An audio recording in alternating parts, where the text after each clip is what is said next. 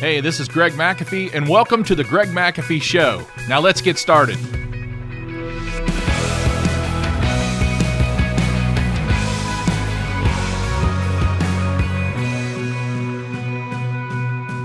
Hi, Greg McAfee here, and welcome to the Greg McAfee Show. If you guys are not subscribed to the YouTube or pod channel, feel free to do so, because each week I put out this content because I really care about your business. I care about you growing and succeeding. So hit that subscribe button right there and turn on your notifications. And on every Tuesday when I put out a new episode, you'll be the first to see it. So today we have a couple different things. Going on as always, but it's the grind that gets you. Isn't that the case? It's the grind that gets you. We use that expression, the daily grind, to describe the toughness of what we do, our daily duties, our work routine, running a company, running a business. You know, it's the daily grind that can get you. I'm going to talk a little bit more about that. So the word grind has two different meanings. The first one is to wear down, reduce, or crush into powder. The second one is to smooth or sharpen or polish by friction or abrasion. Two totally different meanings for grind. You know, years ago, I used to hear the phrase, I haven't heard it very much anymore, and that's the phrase, keep your nose to the grindstone. It actually came from the old millers who checked the stones that were used for grinding cereal.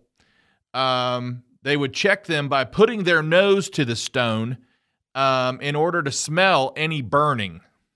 So that's where that phrase, keep your nose to the grindstone, they didn't want any cereal burning, and that's where we got that. So we experience the daily grind today, but we can either allow it to crush us, allow it to take us down, allow us to crush our dreams, or we can allow the grind to polish us and lift us up and polish our dreams and make our dreams reality. It's entirely up to us. You can either pick option number one, to wear down, or option number two, to smooth and sharpen. It's entirely up to you. You know, we make choices every day. We have, God has given us the free will to make choices, and it's entirely up to us how we think. So I want you to think about that. We hear about the grind. It's the grind, and you see all these pictures of, guys pumped up. It's the grind and all this stuff. But I'm going to tell you something. It's the daily grind that gets us. It's not really one big thing. It's the daily grind that can get us. When I'm interviewed and for different podcasts or different presentation, I often get asked, what was your toughest time in business? And boy, I never had one huge thing that was just so tough that like almost took us under. And I guess I'm fortunate because I know a lot of companies have been, cash flow wise, 2 to 4 weeks away from completely going under. I never had that. I never experienced that. I had some tough things happen to me, and I'll share. I've had some tough things happen to me, our business. However, I just didn't allow them to take me down, okay? Again, we're going to go back to how we think because it's the grind that gets you. It's how you react to the grind that gets you. So we have never had one big thing. I never had to take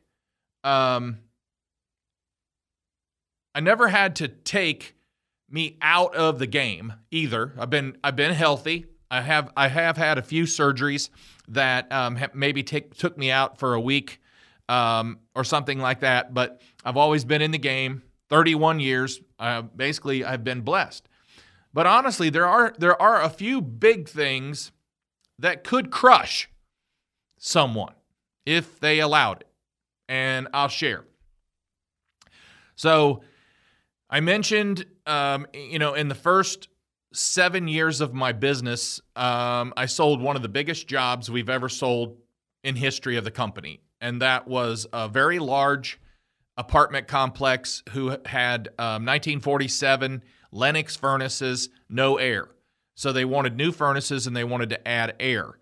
And I did a really cool sales presentation. I stayed in front of the owner of it was a very rare case because it was a very large complex and it had one owner and a few little partners, but one majority owner. So he did all the dealing with me. He got 3 or 4 different estimates. I was still in a garage. I quoted it. I stayed on top of it, and I basically asked him, "What's it going to take?" After weeks went by, I didn't get the sale. I thought maybe I didn't get it, and so I called him and I said, "Hey, what's it going to take?" He's, "I don't know. I'm still thinking about it. I am a little concerned. I don't know if the air conditioners are going to fit between the porches out there because we had to put 2 air conditioners between the porches of it's a brick 2-story complexes, and there were several of them.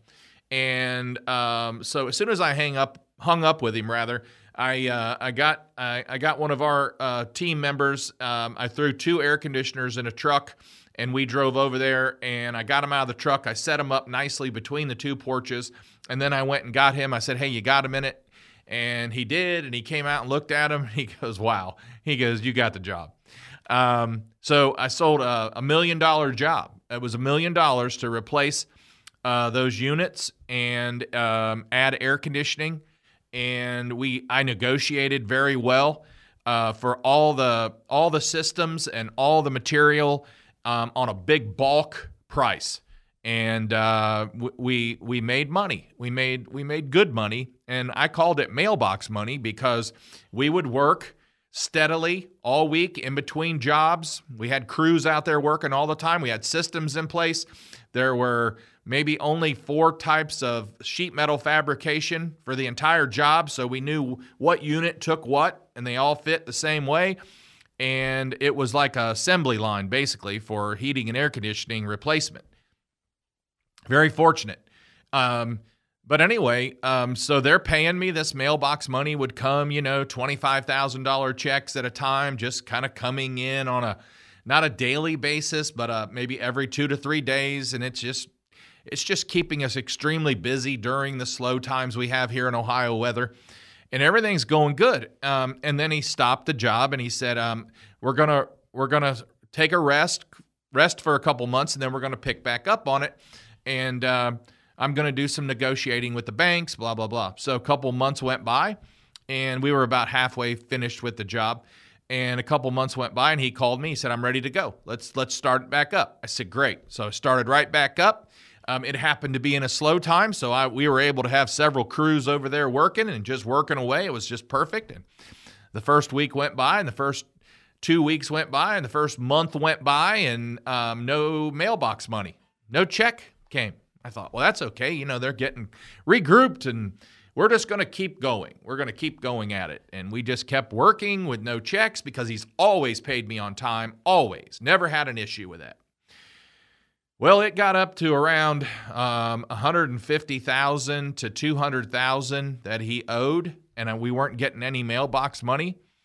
So I drove over there and I said, "Hey, everything's going well." I said, "We're working away. We're on building, such and such." And I said, "But I don't know, maybe there's been a change, but I haven't got a check yet." And he goes, I'm still negotiating with the bank."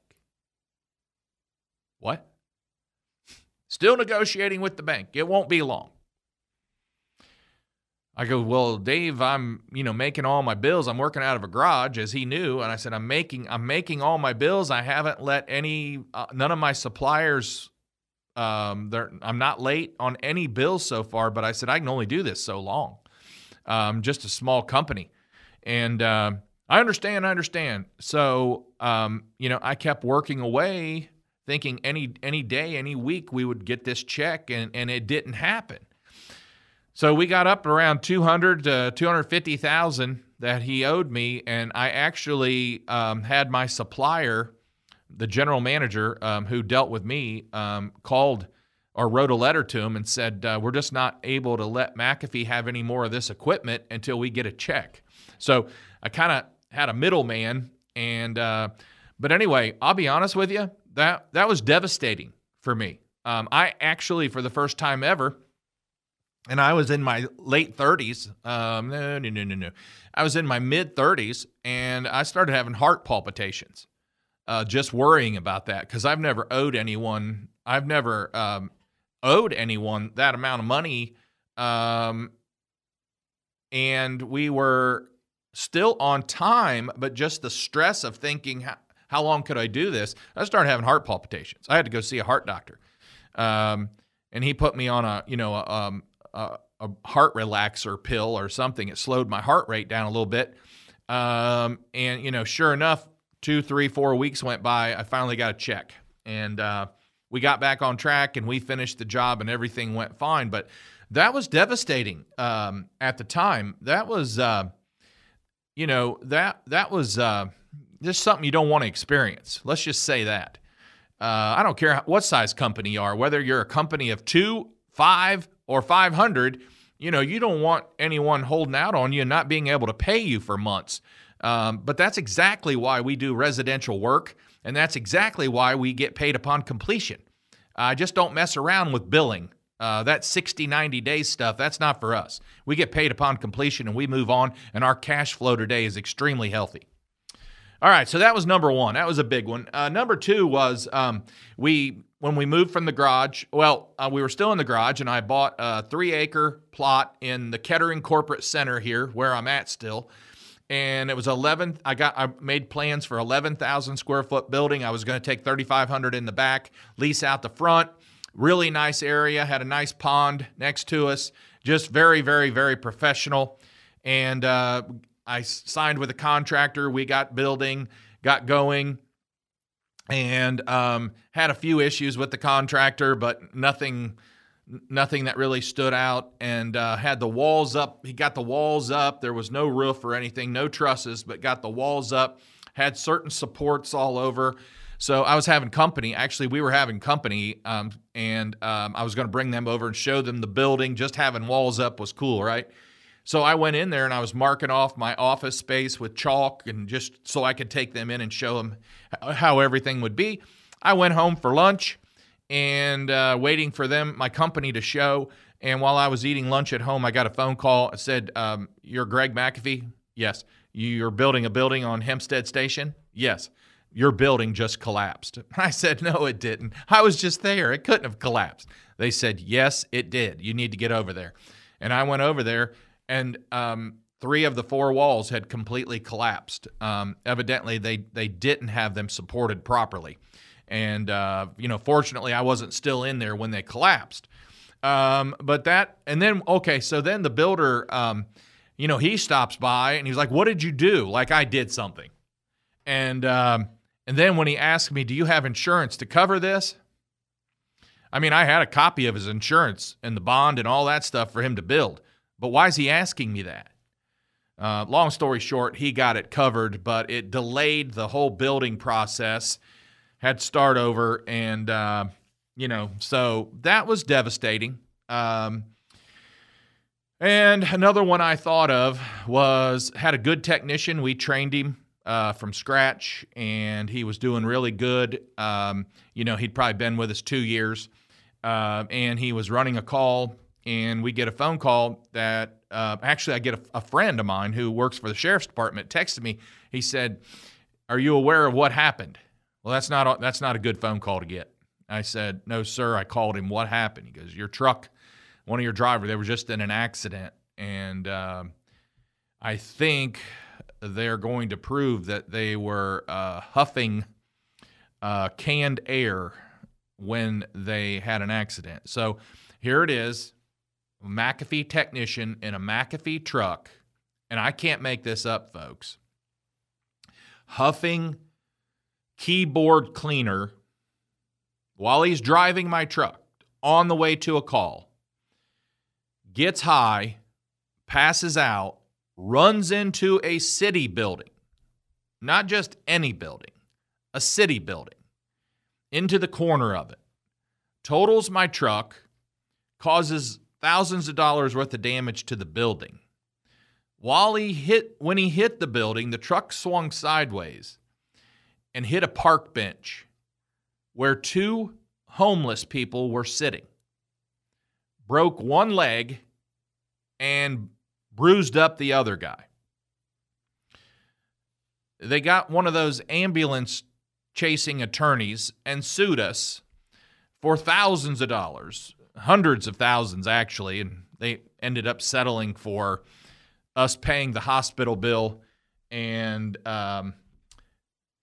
settling out with like 10 grand each, and that's what it ended up. So, but I can't make this up to get this. And by the way, the news stations were there, and they will take pictures and put it all over the news. And here, McAfee technician huffing air, wrecks into truck, hits two homeless people. I mean, it's just nothing you want to advertise.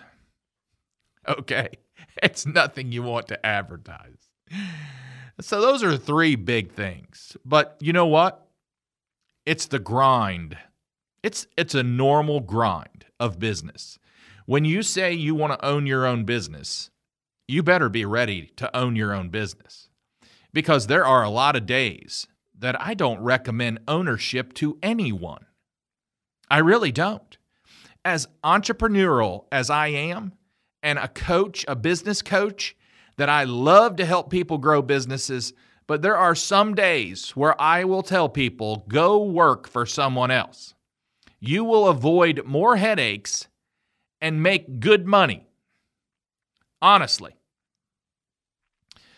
Just this week, we had two technicians that had been with us a long time. Honestly, they were both disgruntled most of the time, couldn't please them no matter what we did.